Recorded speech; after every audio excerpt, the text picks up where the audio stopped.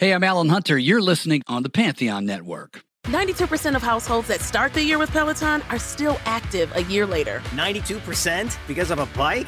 Not just bikes. We also make treadmills and rowers. Oh, let me guess, for elite athletes only, right? Nope.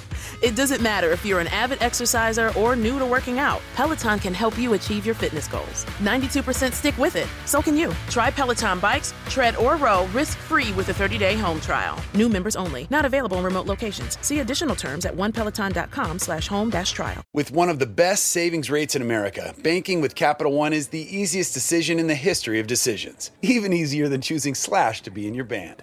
Next up for lead guitar. You're in. Cool. Yep, even easier than that. And with no fees or minimums on checking and savings accounts, is it even a decision? That's banking reimagined. What's in your wallet? Terms apply. See CapitalOne.com/bank for details. Capital One N.A. member FDIC.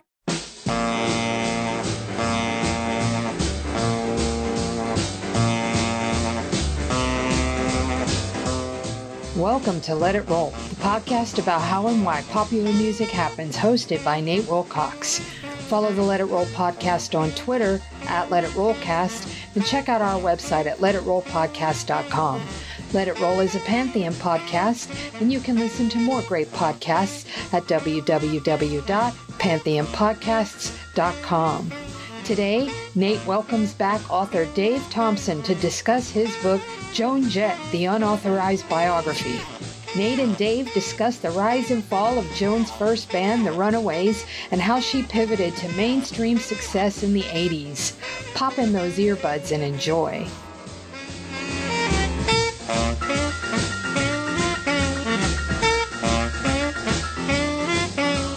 It's time to let it roll.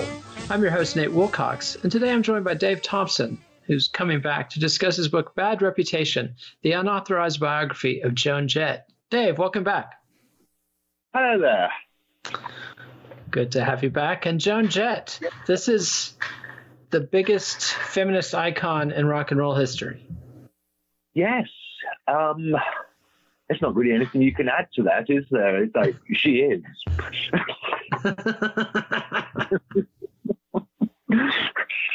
Although I suppose you could probably argue Patti Smith. Yeah, and it's interesting that the two of them have kind of a fraught relationship, as you reveal in the book. I don't know if they still do. Certainly at the time, the Runaways, Patti Smith was very dismissive of them. In fact, her guitarist Ivan Kroll told a story of how he actually liked them and sort of got told off for doing so. Yeah, it's one of those classic coastal rivalries. You've got the New York Queen of Punk and Patti Smith, and the L.A. Queens of Noise and the Runaways, and they did not get along. Also, a generational difference. Patti Smith being about 10 years older than the girls. Yeah.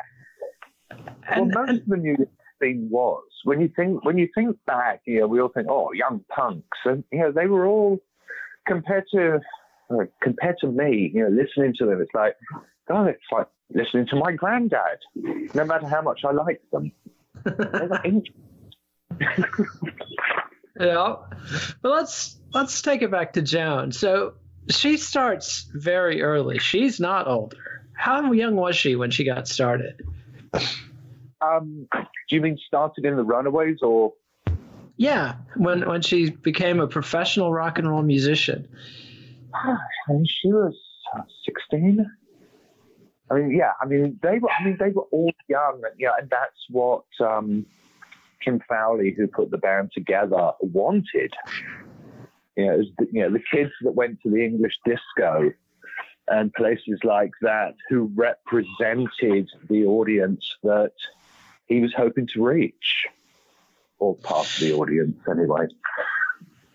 And tell us a little bit more about Kim Fowley, who's the self-appointed Svengali of the Runaways.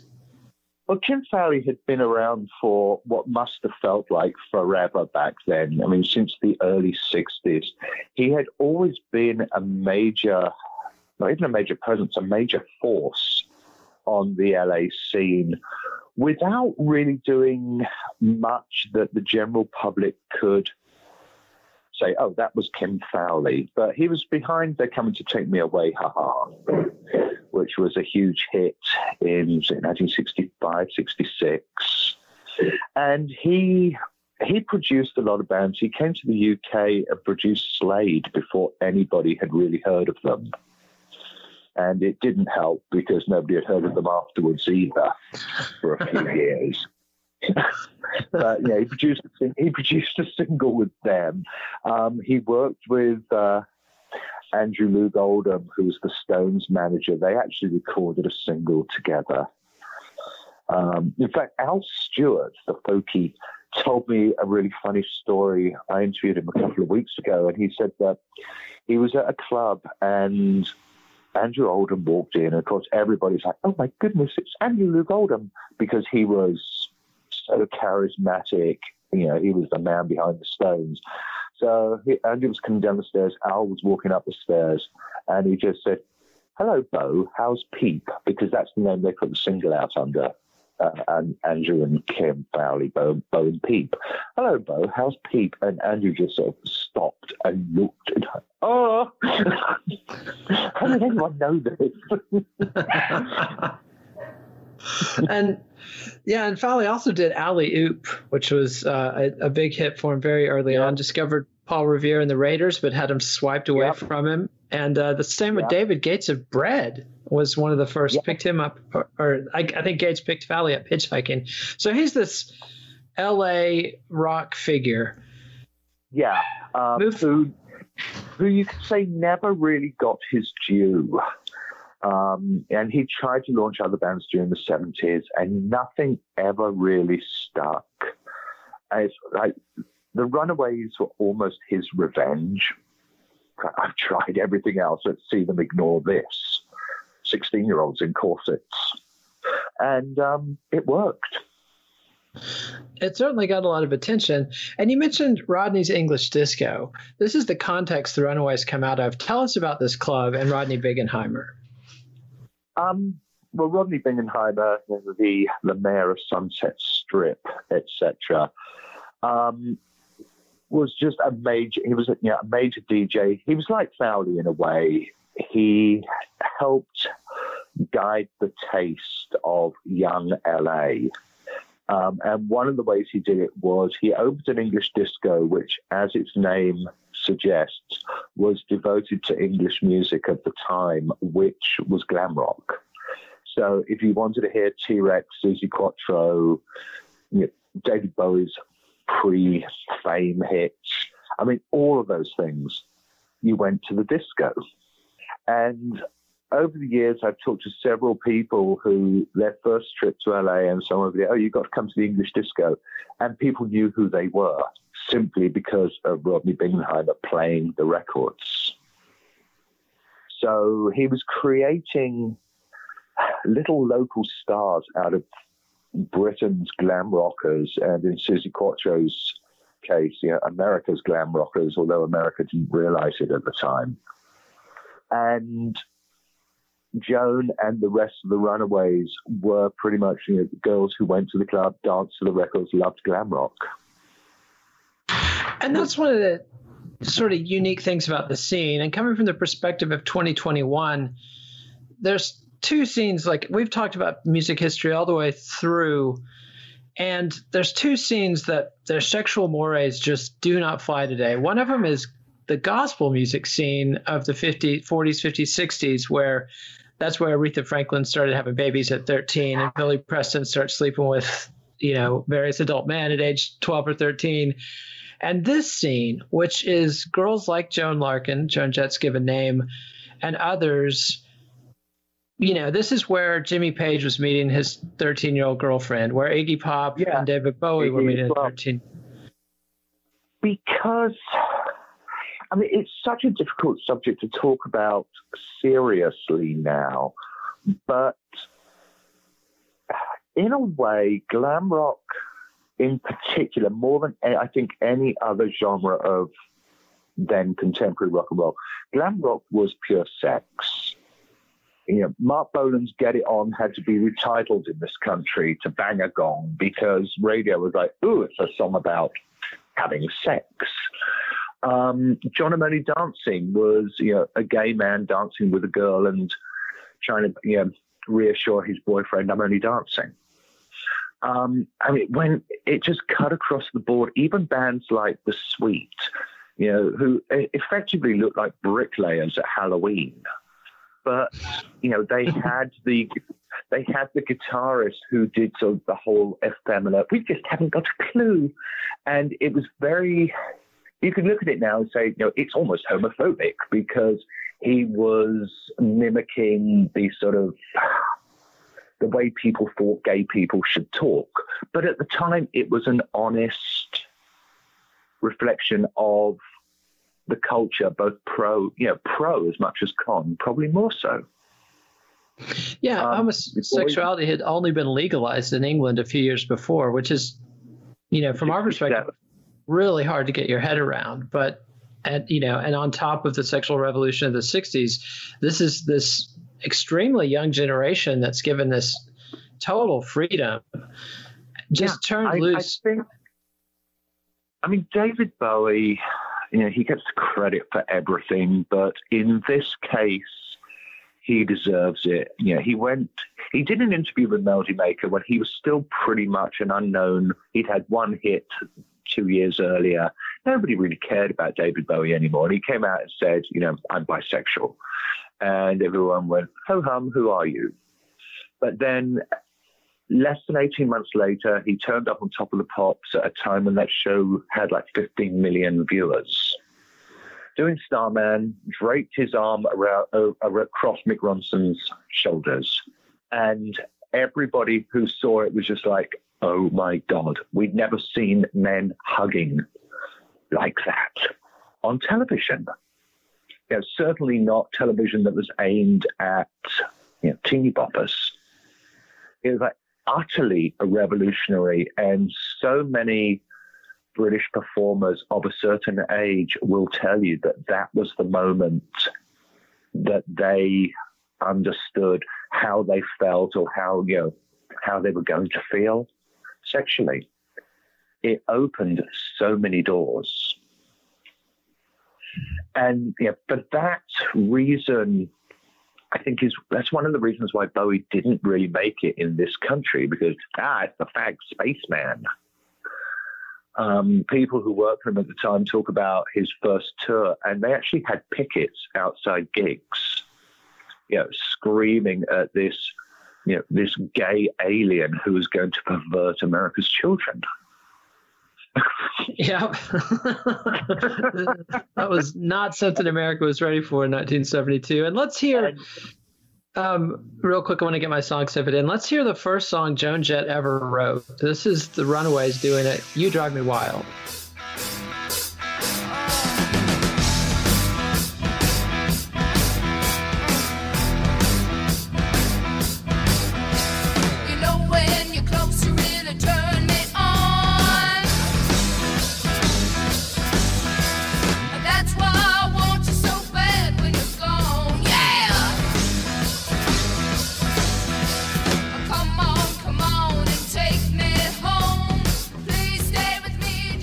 And that was the Runaways doing You Drive Me Wild, which is the first song that a 15-year-old Joan Larkin ever wrote when she picked up a guitar, which to me, as somebody who's been struggling with a guitar for 40 years and never written a single memorable song, it's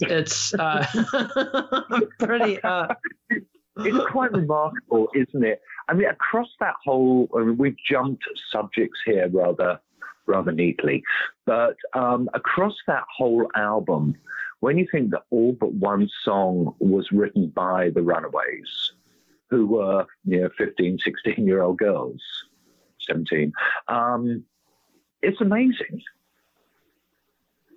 Yeah, it's Dead End Justice, which is the closing track and is like their epic. You listen to it and you could see, maybe change some of the lyrics around and maybe sharpen it a bit. But you could see Phil Lynott writing that, or Bob Geldof. or Bruce Springsteen. Yeah, it was practically a mini opera. Yeah, it's amazing, and they didn't get the credit at the time. I mean, let's go back a little bit, though. I want to talk about the sort of history of Hollywood rock and roll. This is a town that was one of the birthplaces of R&B in the 40s, but by the 60s, it's become a pretty white scene. I mean, it's where the Penguins produced Earth Angel, and Ritchie Valens had his hits in his very short life there. Richard Berry wrote Louie Louie. But by the early 60s, this is the city of Phil Spector, Jan and Dean, the Beach Boys. Yeah. Then the mid-60s, it's Byrds, Love, and the Doors, Frank Zappa. Then by the early 70s, you've got this scene that gets a lot of critical kicking these days, or not so much now, but over the past 20, 30 years, the Linda Ronstadt, Eagles, Warren Zevon, Jackson Browne, singer-songwriter, country rock scene has come in for a lot of abuse. And not necessarily undeservedly. Yeah, I mean, it's definitely gotten a lot of exposure. It's not my cup of tea. I've come to appreciate it a little more than I did growing up. But the Runaways represent this cutting edge. They're bleeding edge. They're ahead.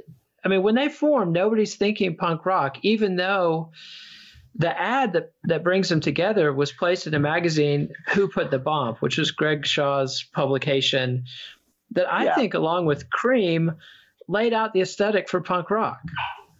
Well, Greg is another of those people like Fowley, like Rodney Bingenheimer, who I think was a lot more influential than people realized.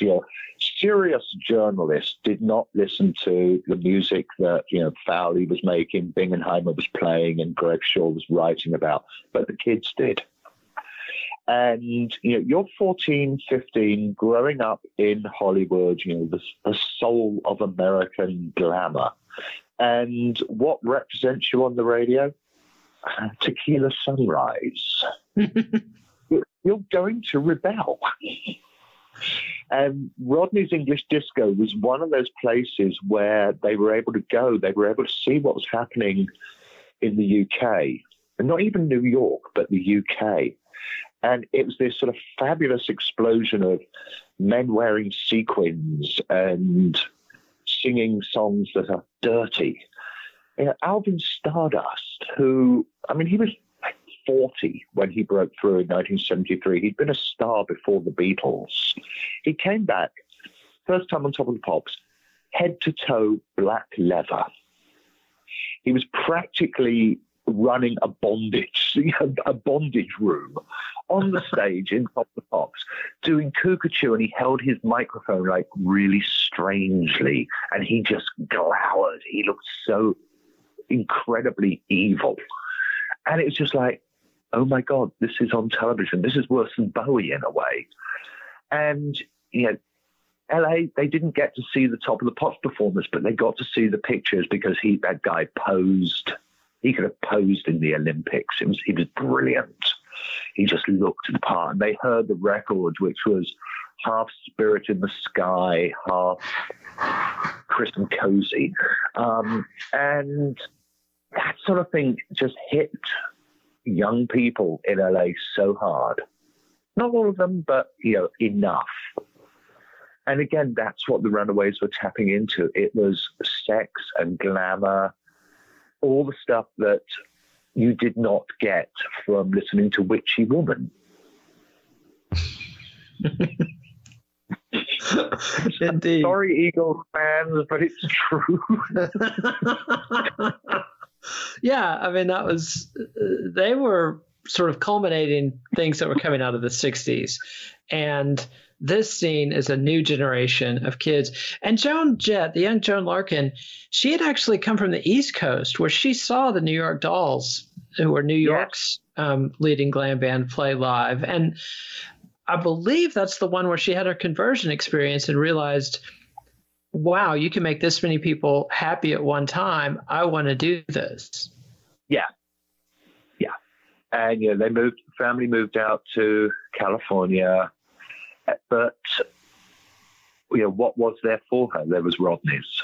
So, she started going there, and then Kim Fowley came in, and the rest is a very strange history. Indeed. And they're a manufactured group in the tradition of, Moby Grape or even the Sex Pistols, where a manager had a vision and starts assembling pieces. And he meets Joan in the club. She's a face on the scene, as you guys would say in England. She's somebody who's notable in the club. And he puts out his ad. Who's the first person that he introduces her to that becomes the nucleus of the Runaway? Cherry, wasn't it?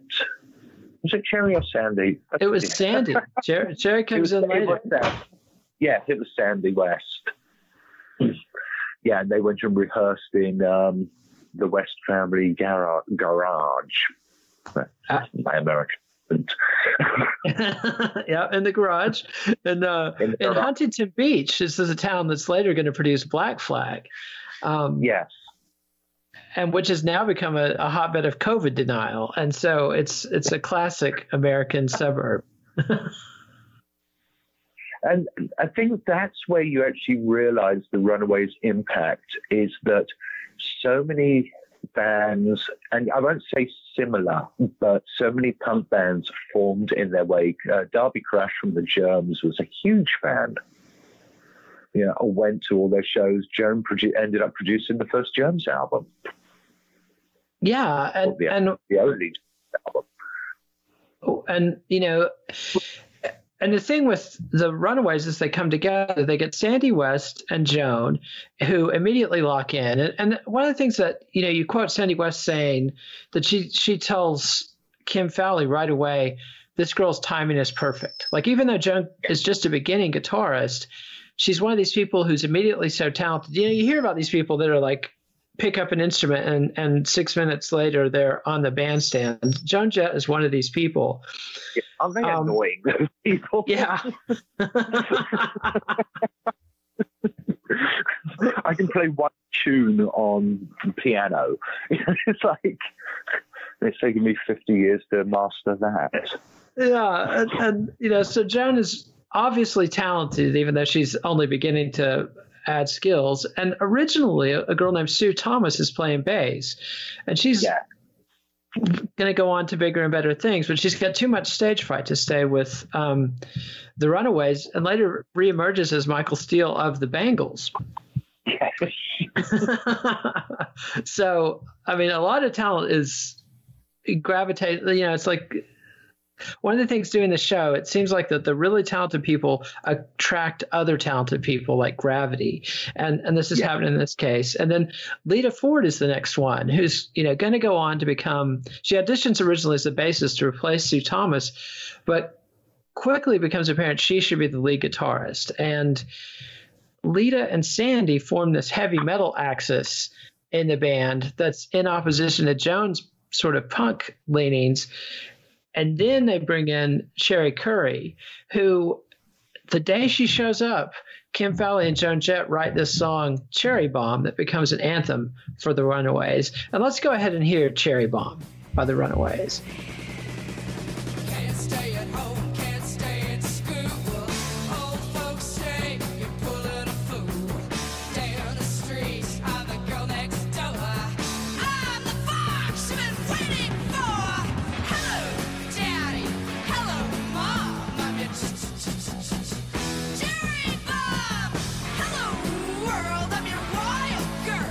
I'm your Cherry Bomb. And that was Cherry Bomb by the Runaways, which is really too obvious a song for me to pick. And I had something different in mind, but it just fit in so perfectly with the story we were telling. I just went with it. So forgive me. But Cherry Bomb was so integral to the story. Again, to sort of go back to London in 1976.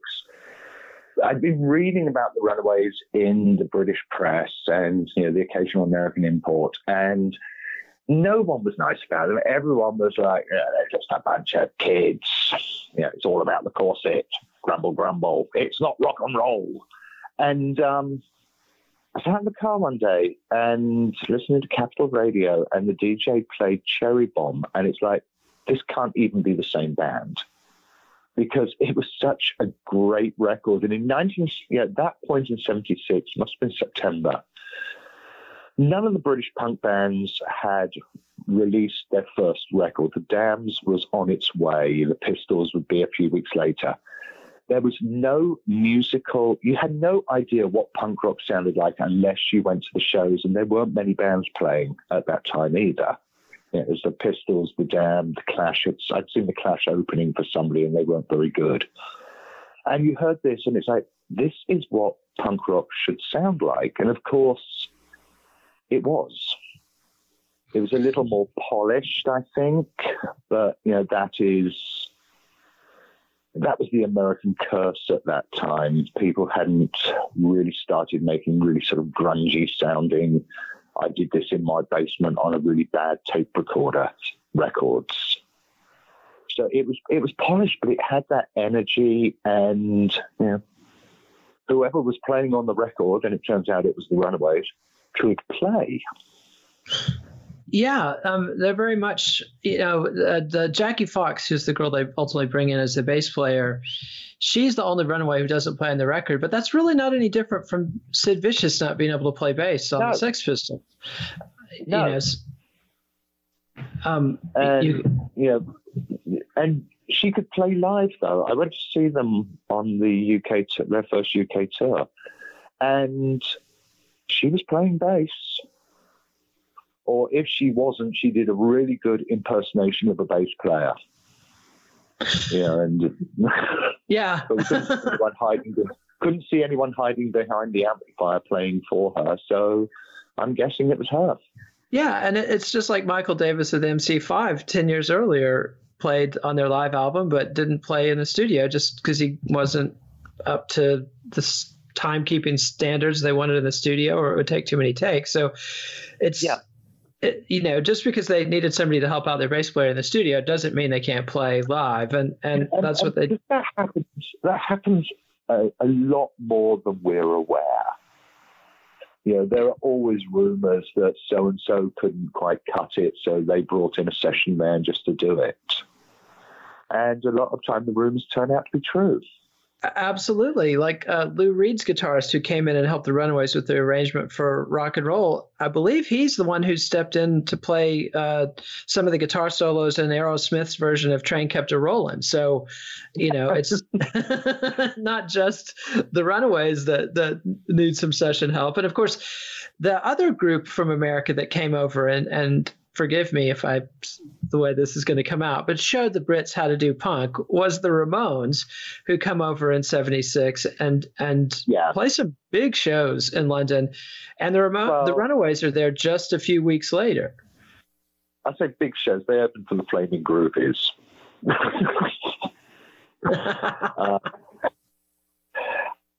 First, again, I saw the Ramones that summer, and they were amazing because, again, I've seen nothing like it. But they were very different to the Runaways. The Ramones, you were sort of in on the joke. It was comic cuts, and every song rigorously timed and ideally spaced. It was very much a show. Whereas when the Runaways played, it was a gig. And there is a difference. The Ramones, you got the feeling they had rehearsed this down to the last 1, 2, 3, 4. Whereas with the Runaways, there was always the sense that this could fall apart or it could be brilliant, and it lasted throughout the shows. And that's really what a gig should be. There needs to be a sense of danger for the performer, at least. And the feeling that they're holding it together, but it would only take one thing to make it fall apart, and then who knows what will happen. And that's what the Pistols had. That's what the Damned had. And the Runaways had it as well. It's very much, that's the punk rock knife edge, where lightning is captured in a bottle. And let's take a quick sponsor break. And when we come back, I want to talk about some of the other obstacles, some of the other things that made it hard for the Runaways. And we still need to go back also and talk about their Kim Fowley as drill sergeant and the way they were trained before they did these tours. So let's hear from our sponsor. We'll be right back. And before the Runaways get to England, they coalesce. Kim Fowley and Joan Jett put this band together, and they do their album very quickly, and they're out on the road very quickly. But there's still a period where they're essentially in Kim Fowley's boot camp. And this guy, he's a 6'5" sort of Frankenstein-looking freaky type guy who, with military experience. And this is the 70s. There's no hall monitors. Like, their parents were promised there would be chaperones, etc. There was none of that. This is Kim Fowley, frankly, being abusive with these kids. It's easy to... you can't defend what he is said to have done, but he did it with the best intentions. And what he was doing was no different to a lot of producers with younger... if the Runaways had been boys, 15, 16, 17-year-old boys, and we heard the stories that we hear about the Runaways, we wouldn't think anything of it. Well, we would now, but we think less. It's certainly not much different than what Lou Pearlman did with NSYNC and the Backstreet Boys in the 90s. So 20 years later, this kind of treatment is still, maybe Pearlman was it's, and it's not really any different from the way Jackie Chan was trained in a Chinese opera background. I hate to raise the specter of Phil Spector, but that was a bad pun, wasn't it? It wasn't even intentional. I'm sorry. Hate to raise Spector, but he could also be very, very tough in the studio, and he was as tough with the Ramones as he was with the Crystals in a way. Maybe even more so. I think if you're a very driven person who has a vision, you want that vision to be crystallized by the people you have chosen to do it. And if they get it wrong, you shout at them. Think of what school teachers were like at that time. I remember what school teachers were like at that time. And there was hitting and there was yelling and, and blackboard rubbers flying across the room. I was at school one day. There was a kid sitting by the window. Somebody threw a snowball. It broke the window. The kid was cut. He had blood on his shirt. The teacher came over and hit him around the head for playing with red ink. That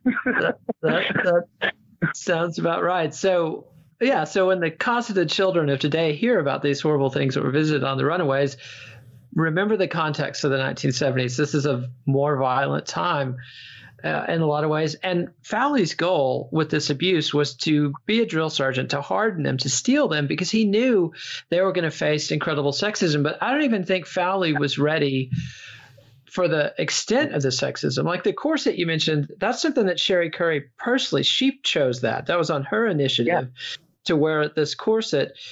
And Betty Davis, Miles Davis's ex-wife, is going through a similar thing on the funk scene around this time, where she's coming out with this sexually strong, what we would now see, as what Cardi B is doing, with WAP. But at the time, the idea of a sexually brazen woman performing on stage, people just thought they were prostitutes or strippers. And so, describe the reaction that the audiences had to the Runaways in their first gig. Fans is unfair to those of us who liked them. Audiences, more so in America, I think, than in Britain, and we'll get to that in a bit.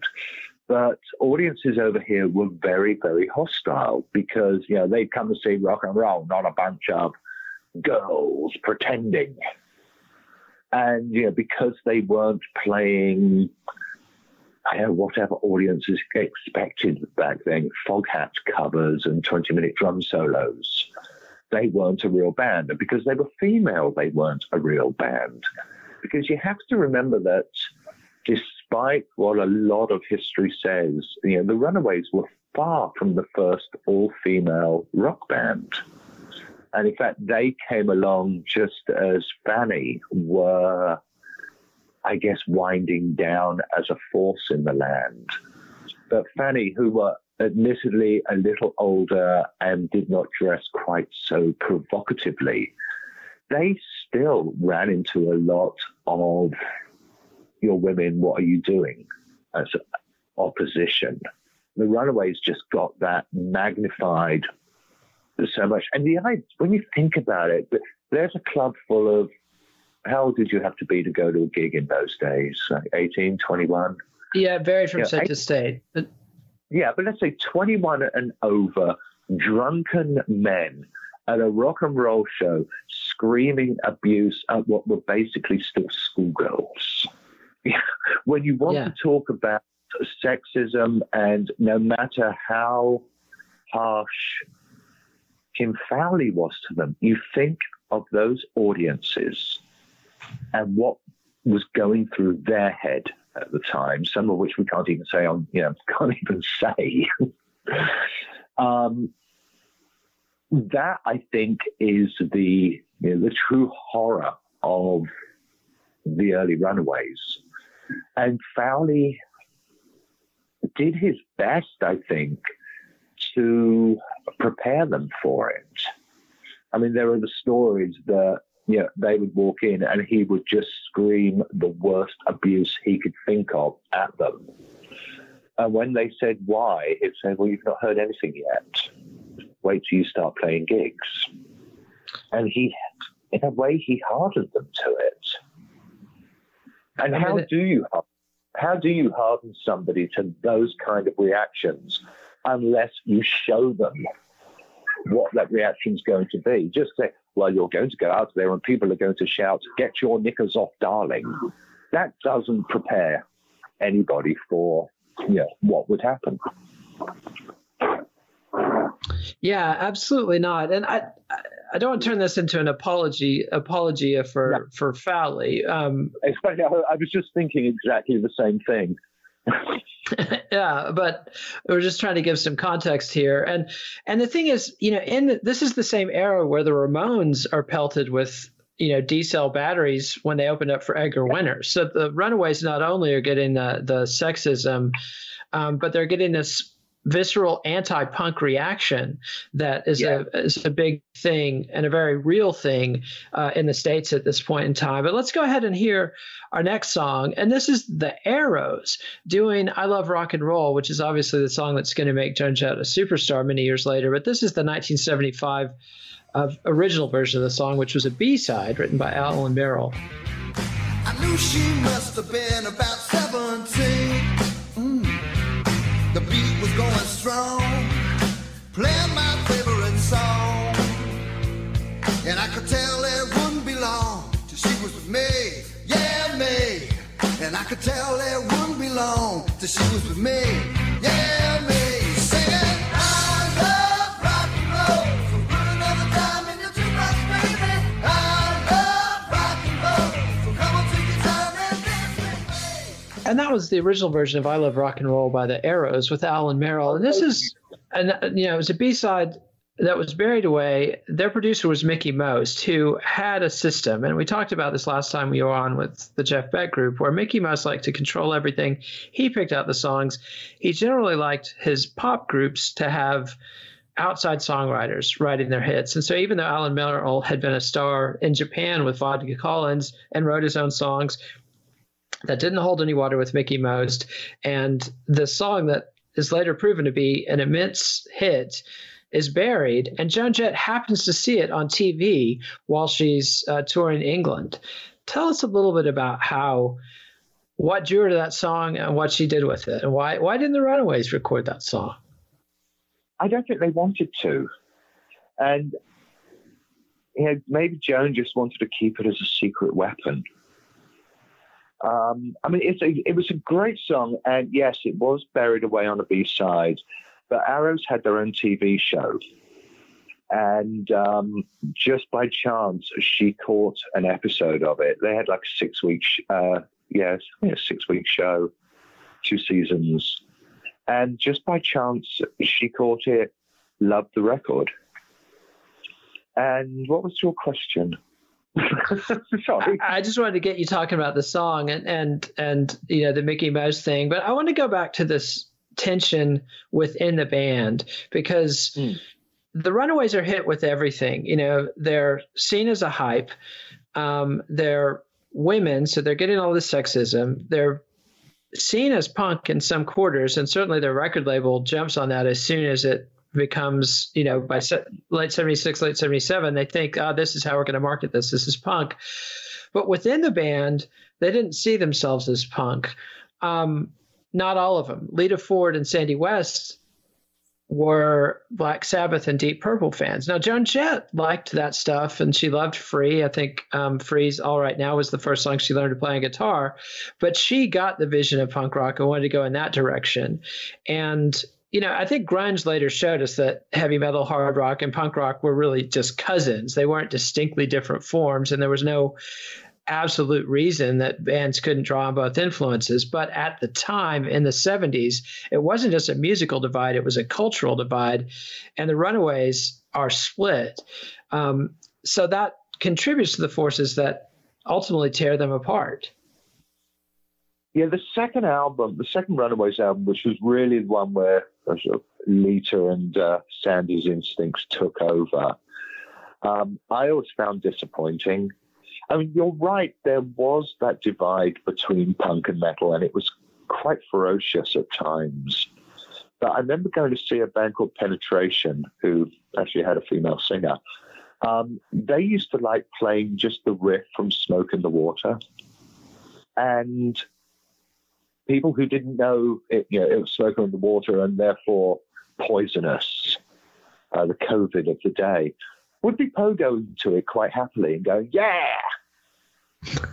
So, you know, it was heavy metal as a concept as opposed to heavy metal as a musical form. You know, don't forget the second Clash album was produced by Sandy Pearlman of the Blue Oyster Cult fame. And there were a lot of other links. You know, Motorhead, who also straddled that divide between punk and metal and a lot of other things as well. And then you had the new wave of British heavy metal, which came up at the end of the decade, which itself was fired as much by punk as it was by an appreciation for old Atomic Rooster B-sides. That's a great way to put it. And yet, groups like Iron Maiden that were at the forefront of that vociferously denied they had anything to do with punk, even while they copied the tempos and the black leather. And but I want to go back to one other thing. You know, they signed on Mercury Records, which was a major label at the time, which is the label that New York Dolls had been on. They had no luck with the New York Dolls. But Danny Rosenkrantz was the boss of Mercury. And do you remember the anecdote for why he was so open to an all-female rock and roll band? Because Jimi Hendrix had told him, wait till girls start playing guitar. I believe that was Danny, wasn't it? Yeah, and they did an acid trip together in Albuquerque in the late 60s. Yeah. And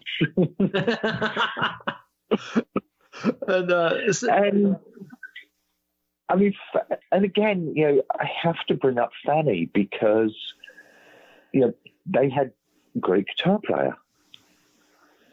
You know, it's like they just don't get the kudos they deserve now. But Fanny, in a way, you can't say they paved the way for the Runaways because ultimately they suffered sort of a similar fate, just less vociferously.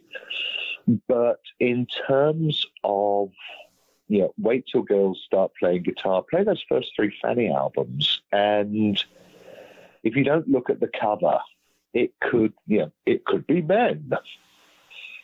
And I think that was the thing with the Runaways as well. If you didn't look at the cover, it was a man band with a chick singer.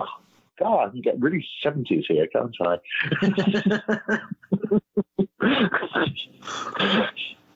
I'll try not to do that again. I apologize. We forgive you. We forgive you. Yeah. And so Fanny was sort of more gently ignored because they fit in with the whole denim scene, and something about the way the Runaways combined their sexuality, the timing, so that they were at least perceived as punk rock. And honestly, if you listen to the Runaways and the Dictators albums, side by side. The Runaways are clearly more punk rock than the Dictators. Oh, yeah. Oh, God, yeah. I never liked the Dictators. Yeah. So me too. I don't want to kick them while they're down. I've almost liked them a couple times, but they're very much a key part of the birth of the punk scene in New York. And, the Runaways are at least as punk on that first album as them, if not more so. And, this is a time when AC/DC was being called punk when they were touring England in 76 and 77. And so if you'd seen AC/DC at that time, you could understand why. I mean, they were another of those bands that was just such a breath of fresh air when they first came over. And, even so, the little bit of dressing up they did, there was something subversive about seeing, a schoolboy up on stage playing guitar. Yeah. In a way, that's what the Runaways did. It's like, okay, what is going to be subversive? Okay, corset, bring out the corset. It all comes back to the corset, I think, a lot of the problems they ran into and their youth. They were pretty girls, they were girls, and audiences didn't think schoolgirls should be a band. Yeah, I was like, except in Japan, where they were massive stars, and they actually toured Japan, and that's the only moment they really get to enjoy any of the limelight, and yet that's the moment when Jackie Fox breaks down and can't take it anymore and quits the band. Yeah. Which was a shame because, like I said earlier, she was good for the band on stage. She looked good. She was kind of she was almost like the Bill Wyman of the band. She didn't go out of her way to be noticed, but you noticed her because of that. Everybody else would be, like throwing shapes, I believe is the term, and just posing and strutting and doing the whole sort of rock and roll thing. And she would just be standing there, and the top of her. I remember in London, the only time she really moved except to play bass was the strap of her top kept falling down on one arm, so she'd pull it back up, and that was it for movement. And it was great just to see this almost statue in the maelstrom that was the rest of the band. Absolutely, it's a classic. Killer Kane of the New York Dolls, John Entwistle of The Who. I mean, the statuesque bass player is a classic. And we do need to mention that, Joan has recently come out Jackie has recently come out in the past few years and alleged that Kim Fowley not only abused her, but actually sexually assaulted her in front of everybody. And Sherry Curry and Joan and Lita have all either not responded or denied that they saw anything, but there was massive trauma there. So I don't want to minimize that. And Jackie's got her experience. I'd hate to say, it was a surprise when she said that, because, there was always the rumors about what Fowley was really after with the band. And, it was horrifying when we actually found out the true nature of it. But, again, Man has all-girl group. There's going to be fairly foul rumors about what happens.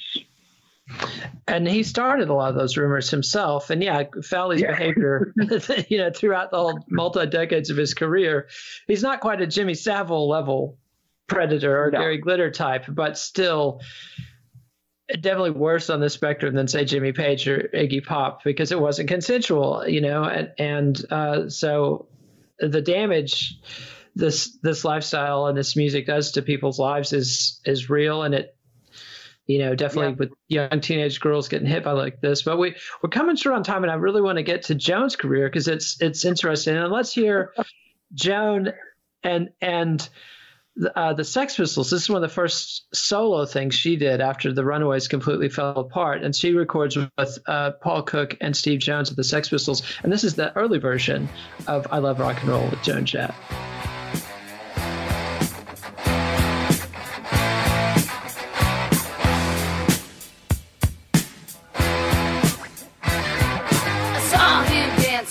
there by the record machine. I knew he must have been about 17. He was going strong, playing my favorite song. And that was Joan Jett's first attempt at I Love Rock and Roll with the 2/4 of the Sex Pistols, half the Sex Pistols. And the Runaways fall apart. They actually managed to do 4 albums. Sherry Curry quits shortly after Jackie Fox leaves. That throws the balance off. They become more and more metal because Sandy West and Lita Ford want to do that. And ultimately the band collapses. Joan picks up the pieces. She gets a deal to do a movie soundtrack and act in a movie. This almost kills her. She gets a heart infection, is hospitalized for 6 weeks. But in the course of that, she meets a guy named Kenny Laguna, who becomes her true musical partner. Tell us about Kenny Laguna and his background and resume.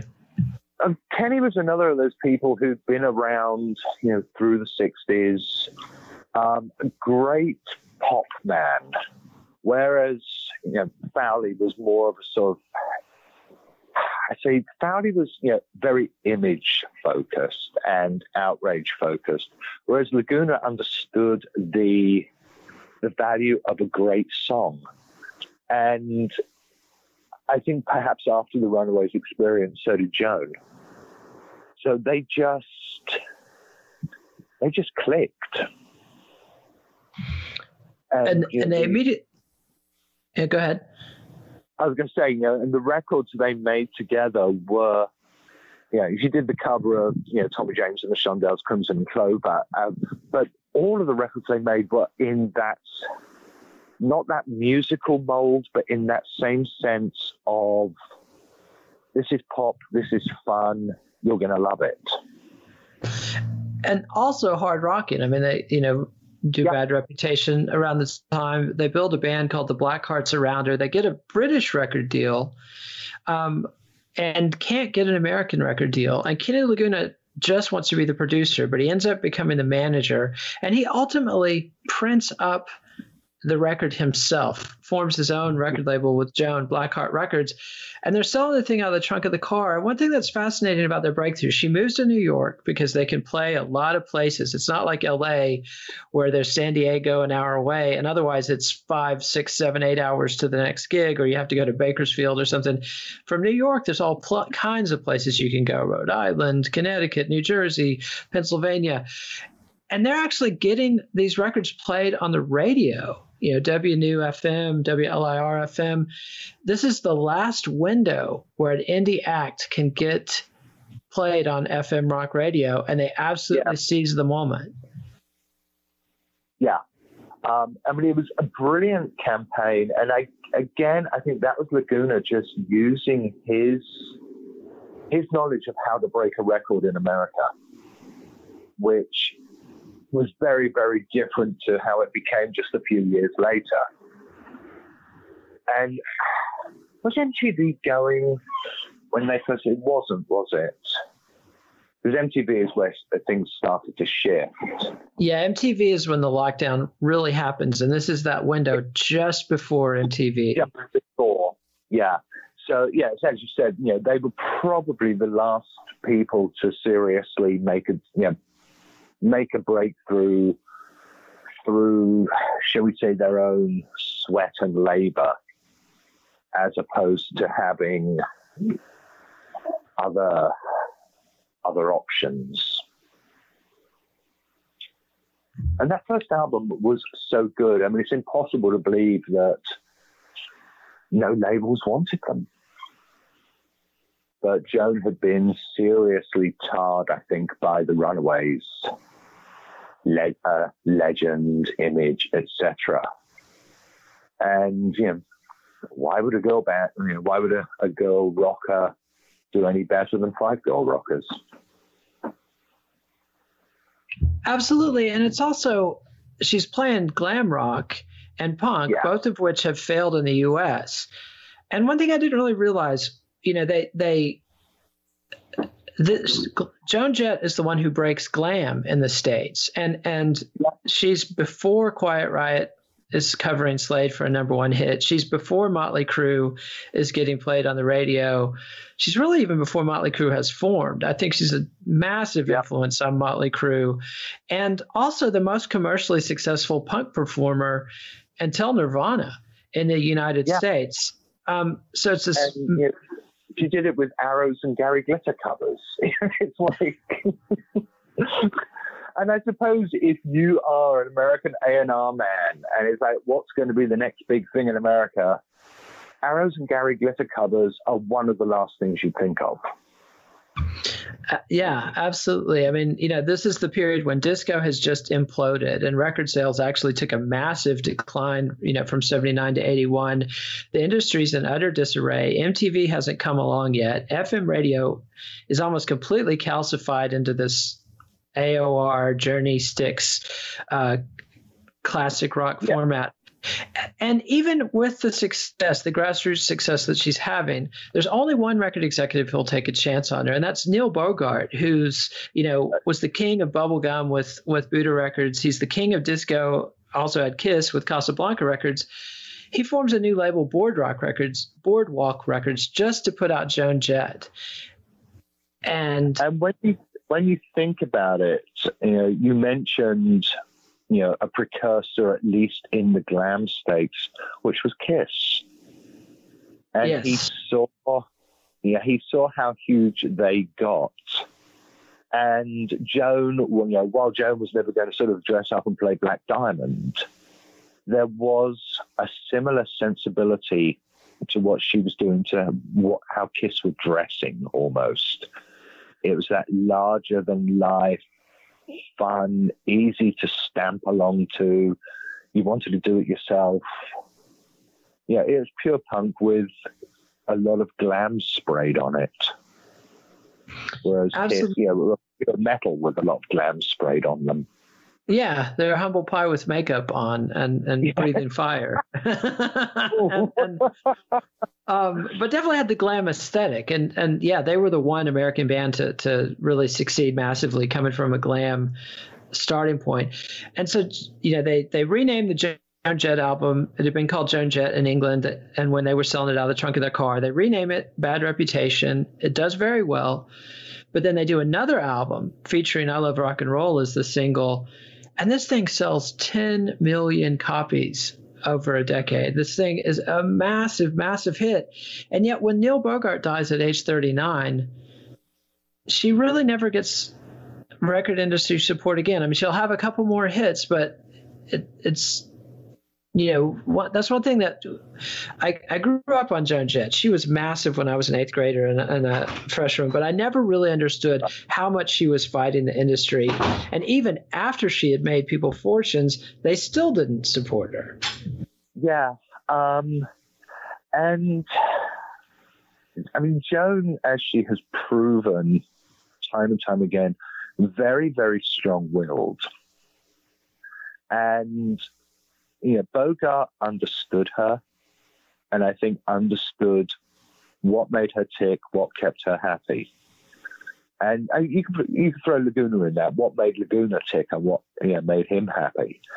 Other labels, they're just like, oh yeah, you're going to do another Bad Reputation for us, aren't you? No, I'm going to do Fetish. And I think labels ran scared.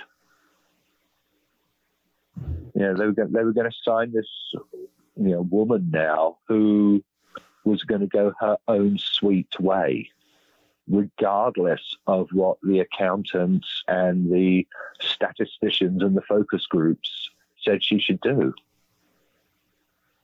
Yeah, I mean, she's not easy to handle and not somebody that you could just sort of pat Benatar into an MTV video and as you point out in the book, the 80s had more one-hit wonders than the 60s and 70s combined. And this is just an era of disposable pop. And Joan continued to be a live draw throughout this whole period. And in the 90s, then becomes sort of an elder stateswoman for the Riot Grrrl movement. And in the 2000s, is out there touring with much younger acts. And one of the things I appreciate about this book is it's a real celebration of Joan Jett, who's just an absolute true rock and roll icon. I mean, I think the only peers of her generation I can think of would be Lemmy Kilminster from Motorhead and Dee Dee Ramone. I mean, these are the only people of that generation that followed up on the Keith Richards legacy of just embodying rock and roll for generations.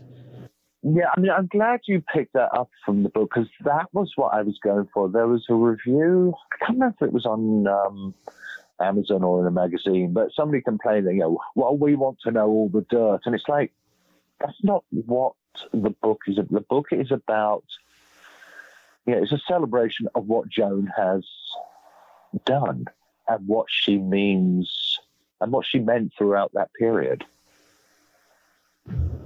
Yeah, I don't care about the mucky stuff. It's this is an amazing rock and roll story, and you could not. I don't think you could fictionalize Joan Jett's story. If you did, nobody would believe it. Yeah, the Runaways movie tried, but that had its own sort of agendas and things. I mean, Joan's story, if you actually look back over the last 50 years, there's not many people who have accomplished what she did and done so much of it under the radar. And without support of the industry. I mean, she absolutely, despite, basically always being a major label artist, other than the brief period they were selling Blackheart Records out of the trunk of Kenny Laguna's car. I mean, she's always worked with the record industry, and yet always been outside the record industry, and still managed to, thread that eye of the needle and break through in a massive, massive way that none of, the Ramones never had that kind of success in America in their heyday. Later on, they've, now we hear them at the baseball stadiums and they're as American as apple pie. But while they were alive, that did not happen for the Ramones. Certainly didn't happen for the New York Dolls. Even T-Rex never really broke through in the States, had one hit single, whereas Joan Jett became this great rock and roll American icon. And Dave, it's been great fun talking about her. The book is Bad Reputation, the unauthorized biography of Joan Jett. Our guest is Dave Thompson. Thanks so much for coming back to the show. Thanks very much.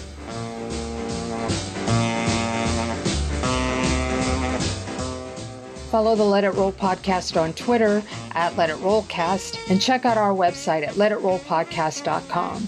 Next week, Nate will have author Joel Selvin on to discuss his book, Hollywood Eden, Electric Guitars, Fast Cars, and the Myth of the California Paradise.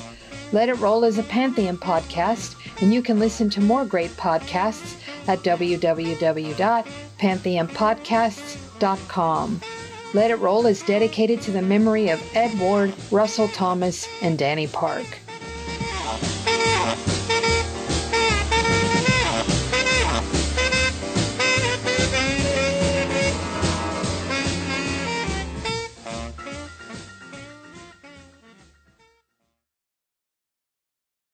% of households that start the year with Peloton are still active a year later. 92% because of a bike? Not just bikes. We also make treadmills and rowers. Oh, let me guess, for elite athletes only, right? Nope. It doesn't matter if you're an avid exerciser or new to working out. Peloton can help you achieve your fitness goals. 92% stick with it. So can you. Try Peloton bikes, tread or row risk-free with a 30-day home trial. New members only. Not available in remote locations. See additional terms at onepeloton.com/home-trial. With one of the best savings rates in America, banking with Capital One is the easiest decision in the history of decisions. Even easier than choosing Slash to be in your band. Next up for lead guitar. You're in. Cool. Yep, even easier than that. And with no fees or minimums on checking and savings accounts, is it even a decision? That's banking reimagined. What's in your wallet? Terms apply. See CapitalOne.com/bank for details. Capital One NA, member FDIC.